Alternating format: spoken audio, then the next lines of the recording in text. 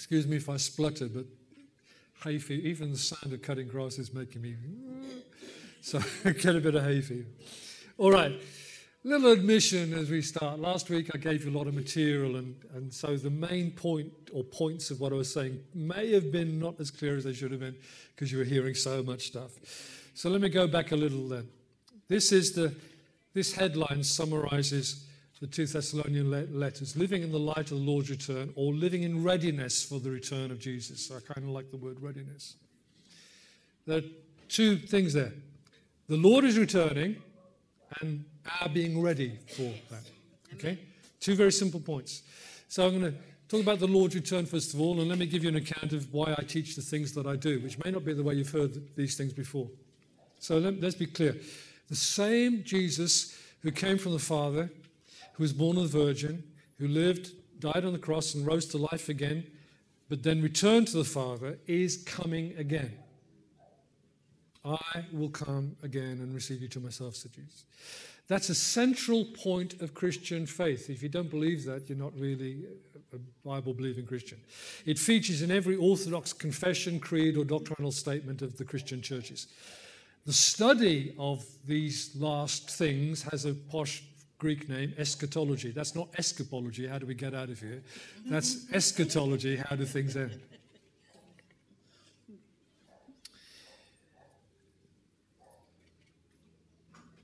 I told you that when I was a new believer, I was taught that his return would happen in this way. So let me just describe that to you again. First of all, there was the secret rapture. At any moment, Jesus would secretly come and take invisibly, unseen, take away all living Christians, as well as invisibly raising all the dead Christians too. And the world would have to carry on with all these people having disappeared without the church and without the presence of the Holy Spirit. You heard that one, yeah? Okay. There would then follow a 7-year period of great tribulation, which was centered on Israel. And at the end of that time, Jesus would visibly return, you could see him this time, and begin a 1,000-year reign from Jerusalem. At the end of that 1,000 years, there would be a final rebellion of the forces of wickedness, and they would be defeated, where? Armageddon. And Jesus would then raise all the remaining dead to be judged on the day of judgment. And after that, the eternal kingdom of God would begin. But from the time that I became a new believer, I started to do something that I thought was quite ordinary, but later realized was not actually so common. I started to read the Bible through. And despite the pressure of the kind of versions that were around, and a lot of people to this day still think the King James Version is inspired. No, the Greek and the Hebrew were inspired. That's just an English version. I read the Bible through in what was then a very modern version, the Revised Standard Version. And as I read it, I sought to believe it at plain sense. Very soon I had a problem. Because not only on the last things, but on other subjects too, what I was reading wasn't quite what I'd been hearing. And sometimes wasn't what my pastor was saying. It was as if all the Bible texts about the Lord's return, the end of the world, and the resurrection of the dead and so on, were like kind of laid out before me like jigsaw pieces. But I was being given a plan for the jigsaw and told to fit them in. This is the plan, you've got to fit those in this way. But as I read the Bible, I found I couldn't do that without cutting this piece and bending that one to make them fit. Now, some people say that's rightly dividing the word of truth. You cut a verse in half and say that's over there. Dividing up little texts of Scripture, taking things out of context so they fit the plan. So I'll tell you what I did. I threw away the pattern. I threw away the box, the picture, the design that I'd been given. And I just let the pieces find their own place, connecting together. I just kept on reading the Bible. And over quite a long time, I came to this general view, which is actually the way that the Reformers and the Puritans saw Scripture too, but I didn't know that at the time. There will come a day. Jesus called it the last day, and I've no reason whatsoever to disagree with him. He also called it the end of the age, The Old Testament prophets point to it as the day of the Lord. There were other days of the Lord when judgment came, but this is the final, last, great day of the Lord. We would commonly speak of it outside of Scripture as the end of the world or the end of time. It's that day that I believe in. On that day, Jesus will visibly, publicly, noisily and emphatically return to the earth. Every eye will see him. Amen. On that day, he will raise all the dead saints and transform the living saints, who will all then meet their King with joy in the air as he comes to earth. And this gathering of his people to him is pictured in Scripture, the bridegroom claiming his bride to himself. It's that intimate. On that same day, he will raise from the dead all who've died without faith in him, who together with the living unbelievers he will then judge. On that day, his saints are rewarded and receive their inheritance, and they're welcomed into God's presence and kingdom. But on that day, the unbelieving are condemned and sentenced and excluded, exiled from God's presence forever. On that day, this creation will be cleansed by the fire of God and renewed. The Creator is going to restore his creation. Hallelujah. Romans says that creation groans for the revealing of the sons of God.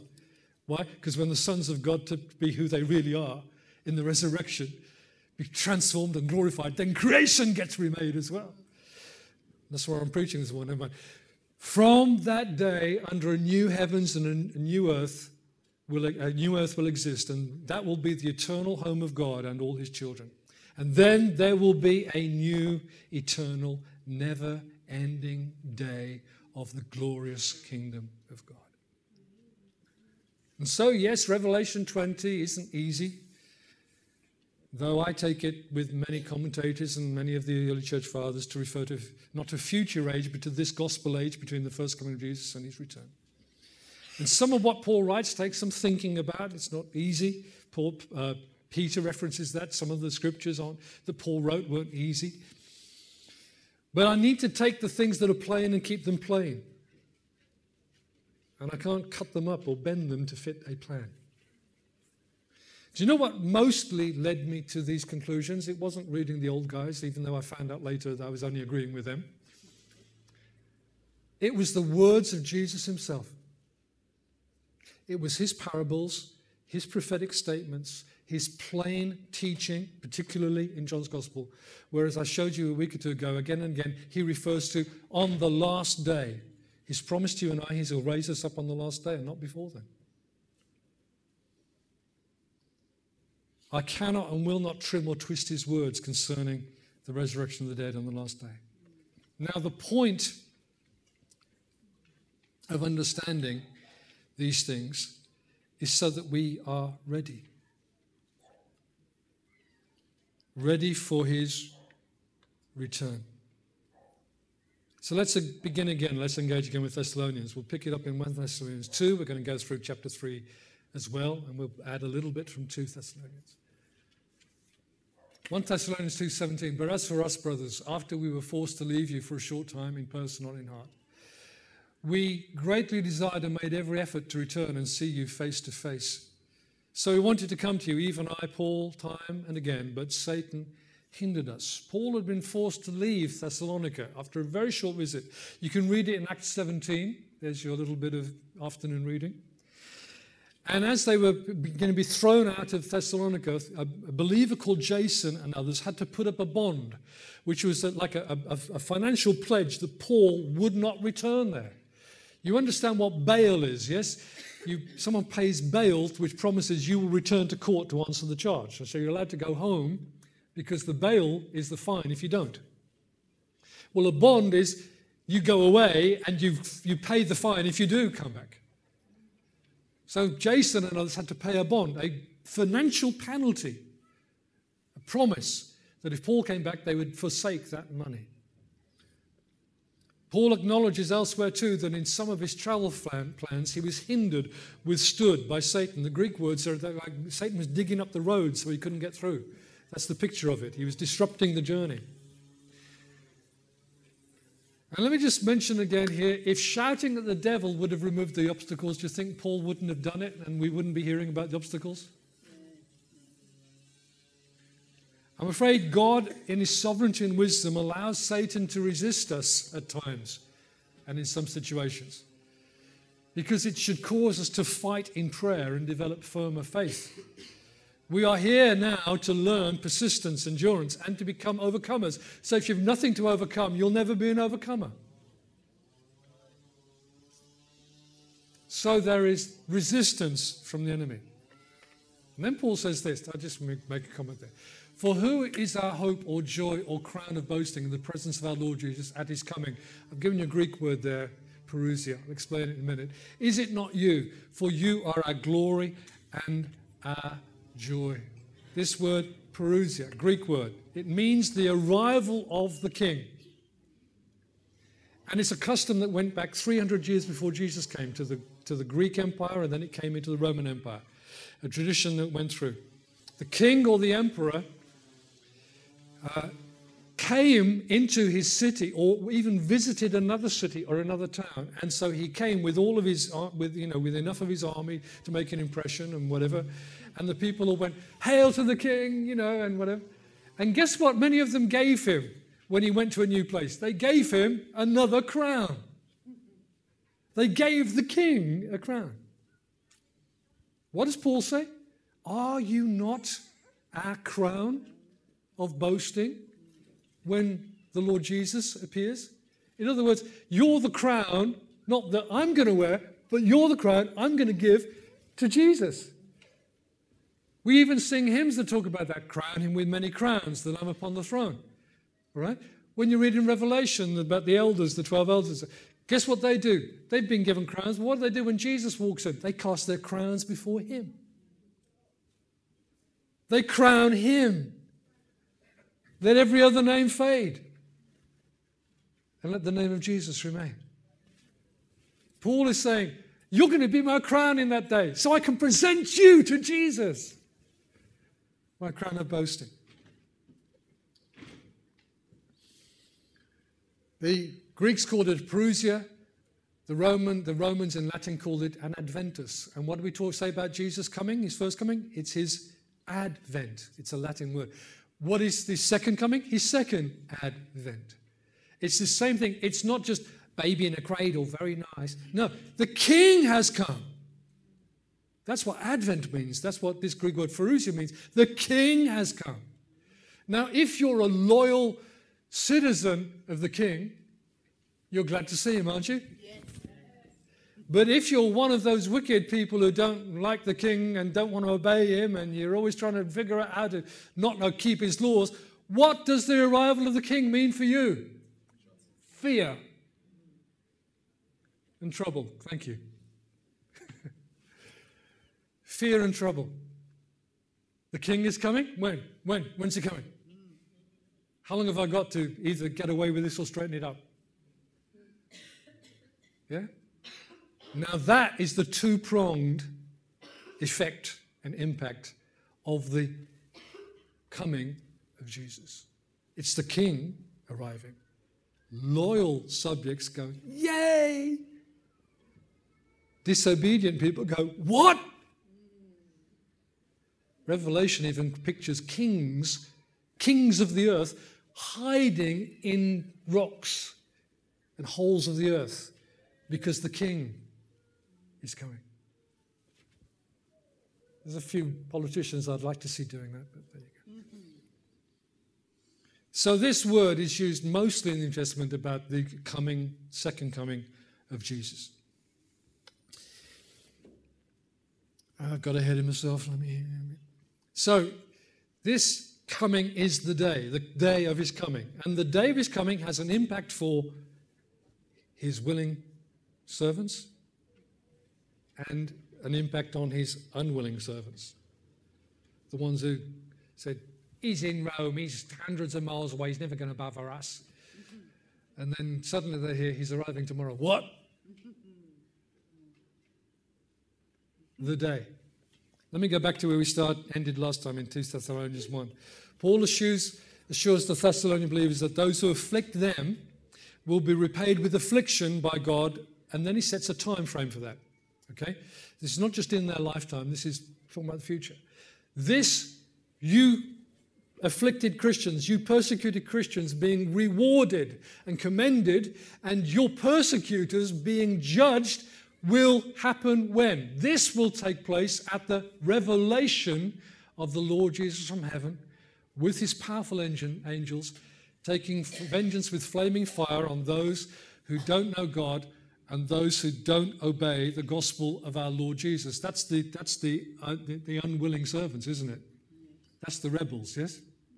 The king's coming. The faithful people are going, yay! The rebels going, what? These will pay the penalty of eternal destruction from the Lord's presence and from his glorious strength in that day when the comes to be glorified by his saints. It's one appearing. It's one return. On the same day of his appearing, his revelation, the wicked are going, what? And the saints are going, yes!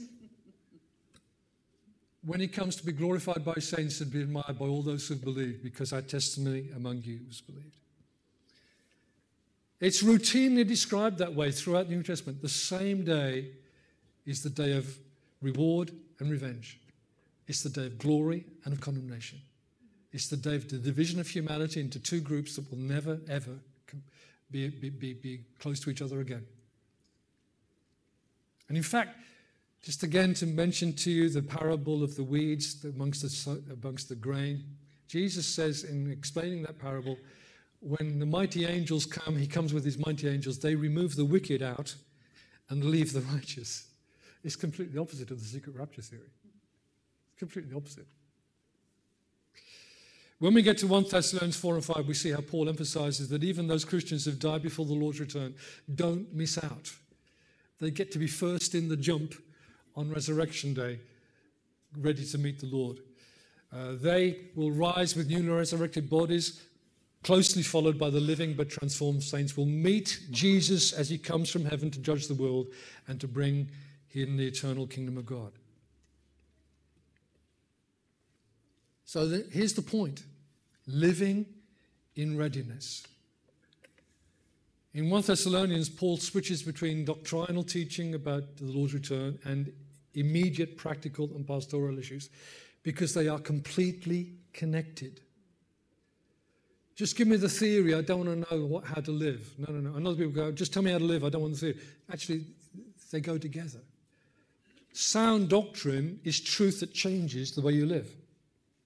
It's not just truth that changes the way you think, but the way change the way you think changes the way you live. What we believe shapes the way we live. Living comes out of believing.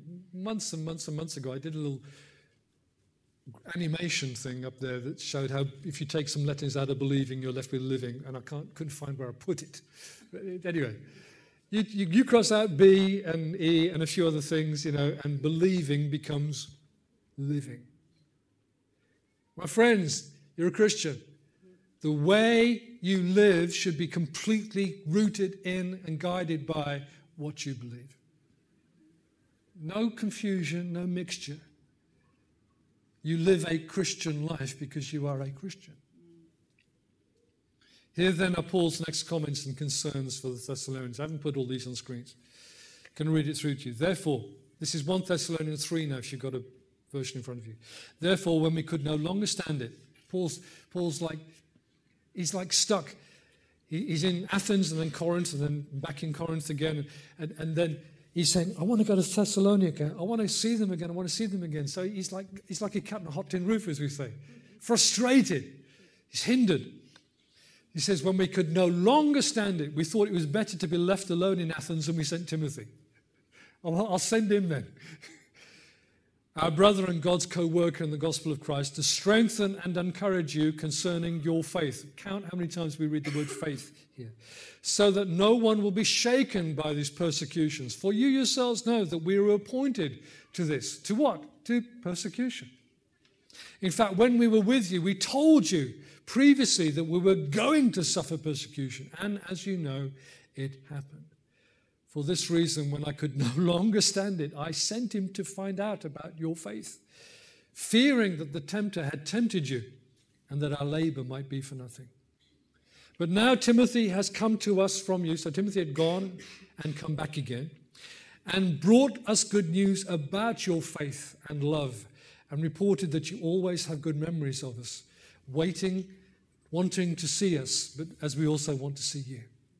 Therefore, brothers, in all our distress and persecution, we're encouraged about you through your faith. For now we live if you stand firm in the Lord. How can we thank God for you in return for all the joy we experience before our God because of you? As we pray very earnestly night and day to see you face to face and to complete what is lacking in your faith." Thank you. The word faith there appears 5 times.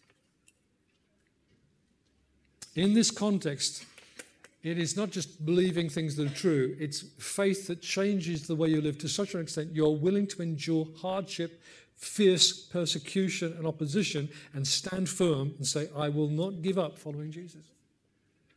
That's faith. Faith tried through fire of affliction. Faith that stands bold against opposition. It seems to me that in one generation we lack enough faith to stay loyal and obedient to the Lord in general ways when they were obedient even to the point of death. The apostles went everywhere preaching the gospel, but wherever they went with the gospel of the kingdom of God, but wherever they went, we read in Acts, they also told people very plainly that in following the Lord Jesus, they needed to be prepared for persecution and opposition. Here's what they said to them. It says, Luke writing, Acts 14, "They went everywhere, strengthening the disciples by encouraging them to continue in the faith and by telling them it is necessary to pass through many troubles." The King James Version there is tribulation. Come back to that in a minute. "On our way into the kingdom of God." The entrance to the kingdom of God between now and the last day, between now and your death and being taken to the presence of the Lord, isn't without trouble. And if any preacher tells you you can have a trouble-free life, they are lying. I just stuck my name on it. Put it on the internet. Anyone tells you you can have a trouble-free life, God doesn't want any trouble for his children, you shouldn't be enduring trouble. Liar! Pants on fire. Or should be. Here in 1 Thessalonians, Paul writes to encourage their faith. Some people want to argue the children of God should never experience trouble, will never pass through any kind of tribulation. That is simply false teaching. The church has gone through trouble, tribulation, persecution, opposition in every age, 20 centuries until now, and will do so until the last days. The thing is, it's fierce and physical in some places. It's subtle, but just as persistent in others. In the Asia and Africa, there are places where you could literally lose your life today for being a Christian. But in the West, you will probably suffer economically. You won't be given the job. You won't be trusted with that because you hold firm to God's principles. And by the way, did you notice this thing about abortion in America? Yeah. Do you see that all the media companies, even Disney, saying we won't work with you guys if you put in an anti-abortion law in your state?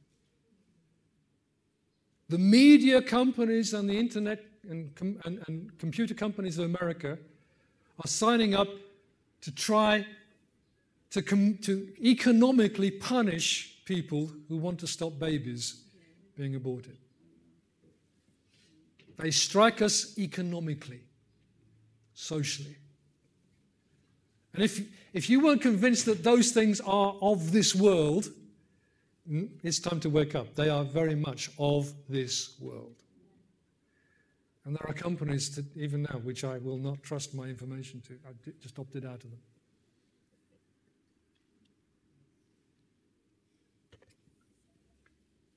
In case you think I'm being over the top. Here's again, what did Jesus say? I've told you these things so that in me you may have peace. You will have trouble, suffering, tribulation, the same word there. It's the same Greek word that gets translated tribulation. We say, Christians don't go through tribulation. Jesus says you will suffer tribulation in this world. Be courageous. I have conquered the world. If you sign up to follow Jesus, he says you've got to be willing to carry your cross. You're not going to be rewarded by the world for naming the name of Jesus. They're not going to pat you on the back. Oh, well done, good chap. Good for you. There's the way to go. Yes, very good, very good. You what? Oh, really? We say to people who become new Christians, particularly when they're going to be baptized, you do realize that to name the name of Jesus is to kind of put a target on your chest, don't you? Here I am, I'm Christian now. And the world and the devil are going to go, right. They can have a go. Paul says here the tempter, he was concerned the tempter would tempt them and undermine their faith or misdirect their faith. The false brethren we looked at last week, that's the Judaizers and the false prophets and apostles and the false teachers coming in amongst them. They were part of that strategy of the enemy to undermine their faith, to take them away from the things that really matter, the centrality of Jesus. Simple understanding about his second coming is one of the things they were contesting. And he's saying your faith is being undermined by people who are merely the agents of the devil. But the devil's dealings with us in our nation at this time still are more subtle than threats of violence, imprisonment and death, though that's happening to our brothers and sisters around the world. We're tempted by the things of this world. It's material goods. It's bling. It's vanity. It's self-worship. And by the way, it dawned on me this week that social media has this underlying trajectory. It's where what most people use social media for is this: self-projection, self-advertisement, leading to self-worship. It's, look at me, look at me, look at me. Look at me. I'm here. Selfie. What is that? It's making an idol of yourself. People seeking to make a living by being online makeup artists and so on. What is that? What is that? Self-projection leading to self-worship. That's my analysis, folks. You can take it or leave it. But I'm having as little as I can to do with it. So if you think he doesn't like much on Facebook, I don't like anything on Facebook. I just don't do that stuff. I don't want to do it. Do you understand? We're tempted by false teaching as well. That leads us away from, instead of leading us away from being worldly to devotion, obedience to Christ, encourages us to just be like the world. It's okay, you can be like them. It's all right to love money. No, it's all right to build up your resources and gather as much wealth as you can. That's fine. No. You know, and people, they do it, don't they? Oh, if Jesus was around today, he would be and he would have. Really? Pursuing selfish ambitions. It's a while now since we finished working through Ephesians. It's a key section of that letter is the last bit where it talks about the Christian's warfare. Do you remember us doing the Christian's warfare? Yeah. Okay, it's a while ago. The sermons are all up on the internet still, and if you want a set of notes on, I can print them for you. Let me say again, we are in the fight of faith, and it's the fight of our lives. We are in a 24/7 fight to maintain focus on the truth of Jesus and obedience to him. There are incredibly powerful forces at work, media, TV, popular culture, social media, which are seeking to pull us away from this devotion. We're in a fight. And if you don't know in a fight, you've lost something already. You know, you're like a boxer, like poor old Joshua last night. The English boxer went in the ring, boom, came out almost flat. I read it this morning. I shouldn't really, but I have a kind of interest in boxing. I really shouldn't. I always look at the result. Let me say this to you. If you don't know you're in a fight, you're already reeling around the ring, dizzy from the blows, and you don't know you are. We're in a fight to be clear-minded, full-hearted, firm-footed, in faith and obedience to the Lord Jesus our King. We're in a war contending for faith. Faith in Jesus both as truth and as our way of life. We fight for the right to live as we believe, to stand on the truth as we understand it, and to not give way to the political pressure of political correctness, which is exactly what this debate in America about abortion is about. These right-wingers, these moral majority, these people who think they're better than us. We fight for the right to stand firm in Jesus. I've done it again. Why do I do this? So listen, Paul comes to a prayer as we go into 1 Thessalonians 3. Paul's prayer. There's a kind of prayer he kind of picks up again and again through the letter. And there's a couple of things he prays for, which are where my focus is going to be in winding this up this morning. Paul's prayer. Now, may our God and Father himself and our Lord Jesus direct our way to you. He's still hoping to get there to Thessalonica. And may the Lord cause you to increase and overflow with love for one another and for everyone, just as we also do for you. May he make your hearts blameless in holiness before our God and Father at the coming parousia, the arrival of the King, of our Lord Jesus with all his saints. Amen. Amen. There's another similar prayer as we track through parallel in 2 Thessalonians 1.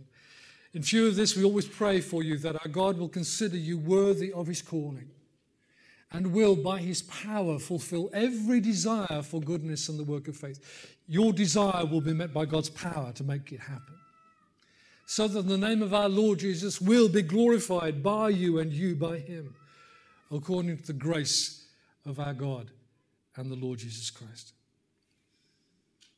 Last week we finished in 1 Thessalonians 2, 10 to 12, and talked about Paul saying that he had behaved himself, and he and his friends had behaved themselves righteously, devoutly, righteously, and blamelessly, walking worthy of the calling to the kingdom of God, his kingdom and glory. Devoutly, as God would, righteously, man would, blamelessly, our testimony, our evidence, our example in the world. Today, two things. First one is this, the increase and overflow of love. May the Lord cause you to increase and overflow with love for one another and for everyone. How many of you know that we are commanded as Christians to love one another? Jesus said a new commandment. It wasn't a suggestion. Let me give you just a little intimation. Let me just throw in a little thing here, you might want to think about. A new commandment. What? Like the 10? Yes, like the 10. A new commandment I give to you, that you love one another as I have loved you.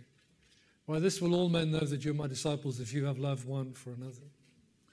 But then when we've started to work out what it is to love one another and serve one another and help one another and support one another and empty our pockets to help one another at times and all of that kind of stuff, guess what? We're going to do the same for the world because we've learned how to do something. So the love for one another overflows outside of one another to other people. Not everybody indiscriminately, but the people we have connection to, other family members, workmates, neighbors. And they think, oh, something about these people. May the Lord cause you to increase in love and overflow with love Overflow means there's something that happens. Love is more than a feeling, more than an emotion. If love doesn't have an action, it's just gut, it's just feelings, it's just words. It's like, oh, come on. Sweet talk. How many times have we heard the kind of the romantic sweet talk thing? Oh, I really love you, dear. I really love. There's a time for some action, some service, some help, some support, some getting in there and rolling your sleeves up and doing the washing up rather than, well done, dear, well done. Sweet talking's nice in a way, but it doesn't get the bread on the table and it doesn't get the dishes washed, does it? Yeah? Bit of romantic kind of conversation. Yeah, it's all right, it has its place, but sooner or later there has to be some realism. So faith has action and love has action. And yet love is a heart issue. We've got to get our hearts in gear. Sometimes we've got to get that straight and then we begin to act it out. And sometimes we've got to say, I'm struggling here, so I'll just do it anyway and see if this will start into this, But you don't say, well, I'm not going to do it unless I feel like it. That's a good recipe for going nowhere and doing nothing. How much of your daily life do you feel like doing before you do it? You ask yourself, do I feel like cleaning my teeth this morning? Do I feel like having a shower tonight? Do I feel like filling the car up with petrol? You don't consult your feelings about all sorts of things. And yet we give ourselves an excuse about doing some things because we consult our feelings first. And if the feelings aren't there, oh, fine, I don't have to do it then. Because I don't feel like it. Duh. Real life doesn't happen because you feel like it. Some of the biggest things in life need to be decisions you make, and then there's an action to your will to press the button and make it happen. Love is action, it's decision, it's not just feelings. Yet love is a heart issue. And as you do the right thing, and as you care for people, your heart does change. Because the Holy Spirit pours the love of God into your heart. That doesn't mean God loves you. He gives you love for other people. Because you're choosing to get yourself in the place where you need Him to supply it, He'll supply it. Overflow, increase and overflow of love. One of the churches that Jesus wrote to, it's a very good church. He commends them, and says, I've got one thing against you. They go, oh, really? He says, you've left your first love. What? There's a heart issue. They were good and right and straight. They dealt with false teachers and they'd been good. They dealt with false apostles. They were a good, solid church. But something had gone out of the heart of the matter. They'd left their first love. So Jesus tells them, as He tells others, to repent. What? Because my heart's not right? Yes. Turn around, come back. And interestingly, He says, get back the old feelings. He says, do the things you used to do. He doesn't talk about rediscover the feelings. He says, do the things you used to do. So the way to re-engage with love is to do the things you do.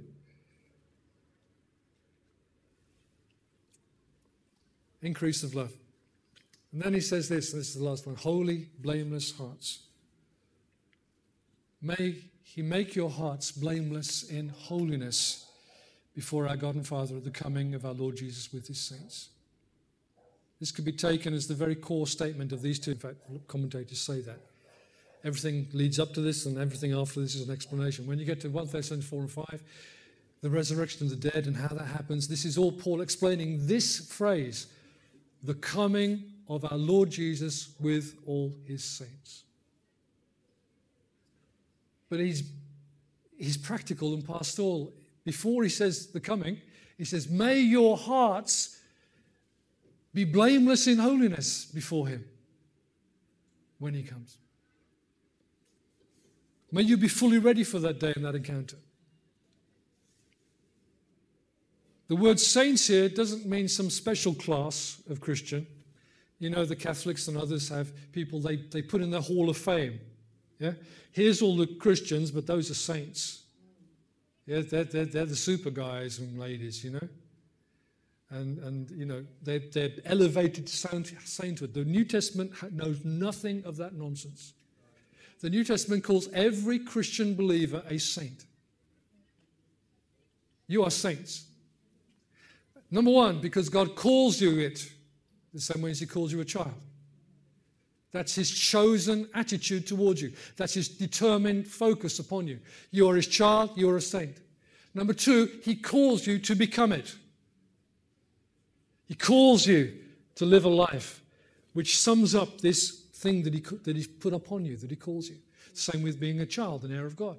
Grow up, be a grown-up child, an heir of God. Not a baby in God, a child, an heir of God.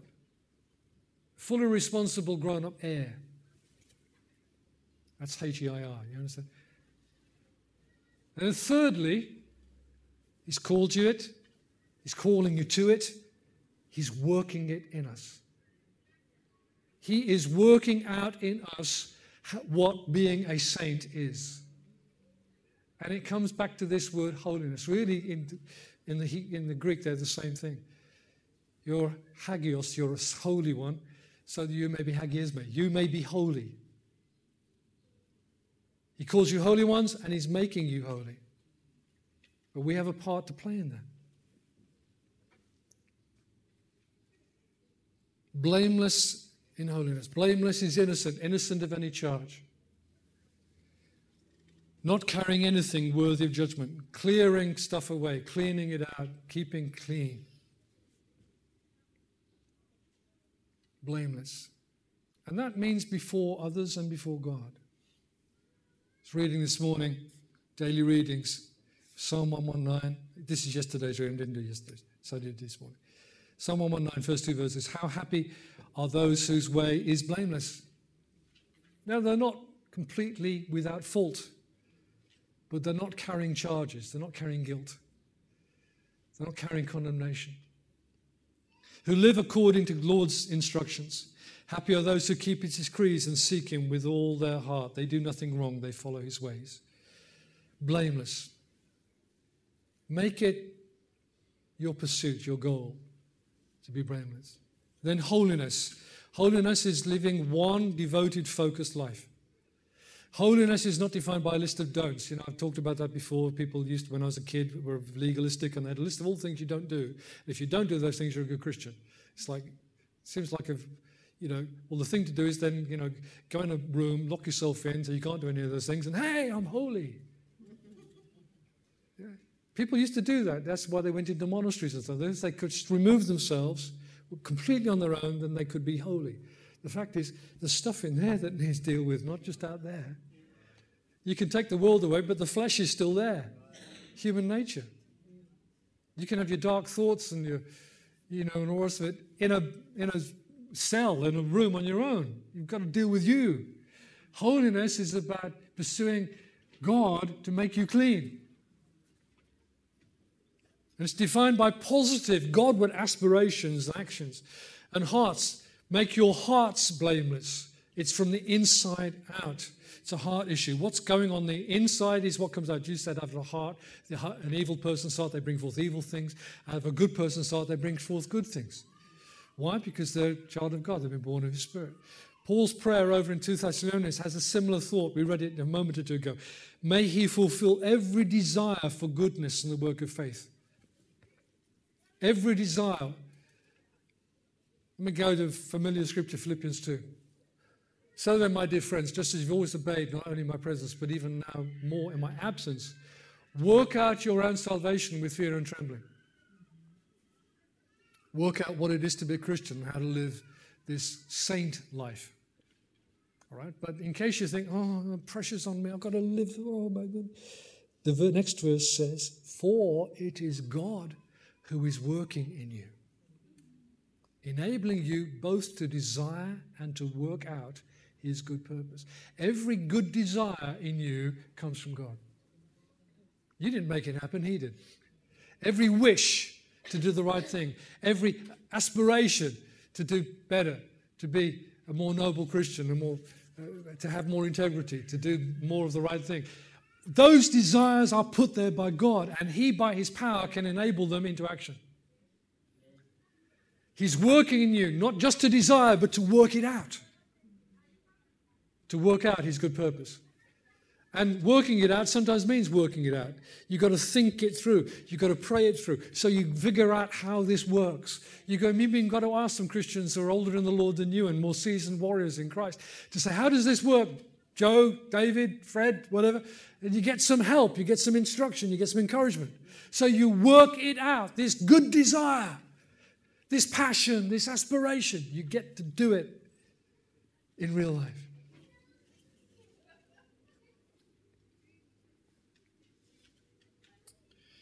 So then, pursuit, desire. Okay, let's not do this bicycles thing, but what do you want? What is it that you want?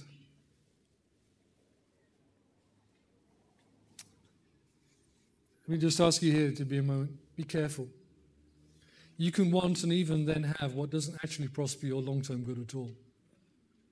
You think it's the real deal, but it's ashes.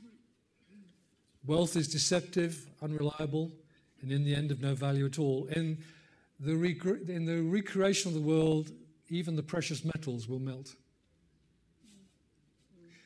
The gold and silver will be worth nothing in that day. Fame and success are like some fruits that look attractive but have got a bitterness inside. Let me say, what is it people are on social media for? Approval, appraisal. Lots of people find out that the good life or the high life isn't so good and high after all. Very often the scriptures are dealing with things that we desire that are not good for our good. But here are some things the scripture tells us we should desire, we should pursue. And I've given them just as a list of names, headlines, just to shorten the notes a bit. Let me just run through with you. Words. We are told in scripture, commanded, instructed to pursue these things, desire them, go after them. Number one, faith, love, righteousness, godliness, endurance, which means the overcoming thing. And if you haven't got anything to endure, you're not enduring it. Gentleness, peace. There's lots on that one. Holiness, pursue holiness. Desire God's word. Desire goodness and the work of faith. Desire to build one another up. Desire what is good for one another and for all people. Pursue hospitality. Opening your home to welcome people. Pursue and desire the gifts of the Spirit, especially the gift of prophecy. And then pursue and desire and wait earnestly for the coming of the day of God. We should desire the day of the Lord. Why? Because whether people are going, yay, not whoa. All of those things, desiring, pursuing those things, prepare us for the coming of our Lord Jesus so that we see him. When we see him, we'll be glad, and he can receive us and commend us. Well done, good, faithful servant. John even goes so far in his first letters to say that if we live in the love of God, we can have confidence in that day. Did you get that? Not afraid of his coming, confident in his coming. As we live in the love of God. Living in the love of God includes keeping his commandments, doing what he says. What are you and I chasing after all? When you get it, will it be worth the effort? Will it even last out this life? There are things to pursue, especially knowing the Lord Jesus himself, that will be for our present good and for our eternal reward. So let me remind you again some of the words of Jesus. Don't collect for yourselves treasures on earth, where moth and rust destroy, and where thieves break in and steal. But collect for yourselves treasures in heaven, where neither moth nor rust destroys, and where thieves don't break in and steal. For where your treasure is, there your heart will also be. What you invest in this world and in the world that now exists will one day all be lost. But what you invest in heaven now will be yours when the Lord returns. So be sure, please, that from your heart you're desiring and pursuing what has real, lasting value. Living in readiness for the Lord's return. Set your heart to desire to pursue what really counts. And if they don't find much desire there, ask for it. Like wisdom, what we lack, we should ask for. If you lack wisdom, ask for wisdom. If you lack passion, desire, longing, ask for it. Aspire to be, from the heart, holy and blameless, ready for his coming. These things are empty words. Paul was praying this into the Thessalonians. It's my duty and responsibility to pray it for you too.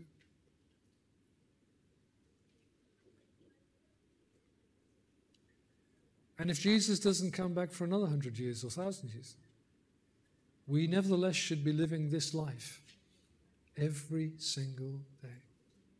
Ready, even confident. Confident. Let's pray, shall we? As we're beginning to pray, it may be that you haven't started yet to be a Christian. That kind of dawned on you as we were talking today. Well, if that's what being a Christian is, then I'm not a Christian yet. Well, that's okay. Why don't you make your appeal to him now? You know, you felt like that was a bit of a setback. It's an opportunity. Why don't you make your prayer to him now? Lord Jesus, please take me, make me a Christian. Let me live in your kingdom. Show me how to live by your law, your love, and your word. How to be pleasing to God rather than a rebel against God. Lord Jesus, come and change my life now, please, from today. Simple prayer.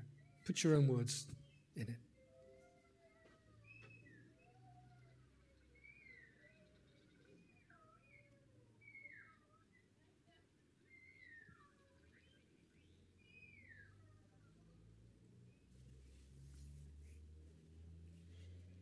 May the Lord Jesus hear your prayer.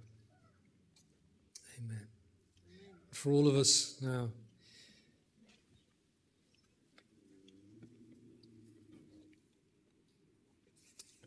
some of you were looking at me when I was talking about how pressured we are by the world trying to pull us off track. You caught that. You saw that. Why don't we appeal to him for help, his help today? So we begin to see what's happening around us. We see that the attractions are no more than empty. You know, the fun fair, you know, with the Ferris wheels and so on, aren't they really tacky places? You know, when they say to your kid, we're going to take you to the fun fair, and you go there and there's like weird people there and a sense of violence in the background, and they're not nice places at all. The world calls us to its fun fair, but it's not nice. It's not good.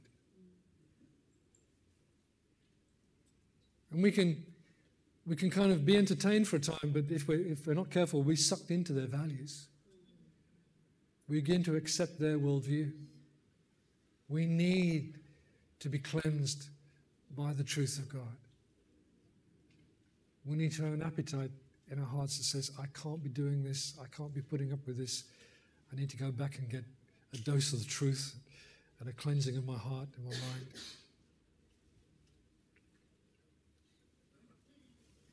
Don't forget to fight. It's a fight of faith.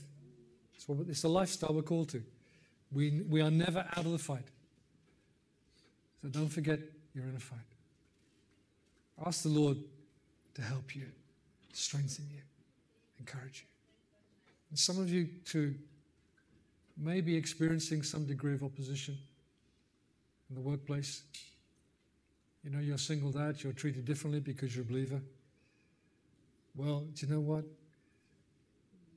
You're honored. You're suffering for his name's sake. I know it's difficult saying. It's a difficult saying, and the apostles all say it. Rejoice in that day. And Jesus said it too. Rejoice. You're counted worthy to bear the name Christian, and they resent the fact that you're a Christian. It's okay. You're in a good team. You're in good company. Jesus applauds you if you stand firm. Father, I pray now for all my friends here. Every one of us, Lord, will work out some more of what this life looks like, which is different from the life other people are living around us. And we're not trying to down them. We're not trying to criticize them, but we cannot live the way they live because at the core of our beings, we are rooted in a different kingdom. And we're serving a different king. And we're going to a different destination. Lord Jesus, strengthen our faith. 1, 2, 3, 4, 5. Faith, faith, faith, faith, faith. Strengthen, encourage us, establish us in faith.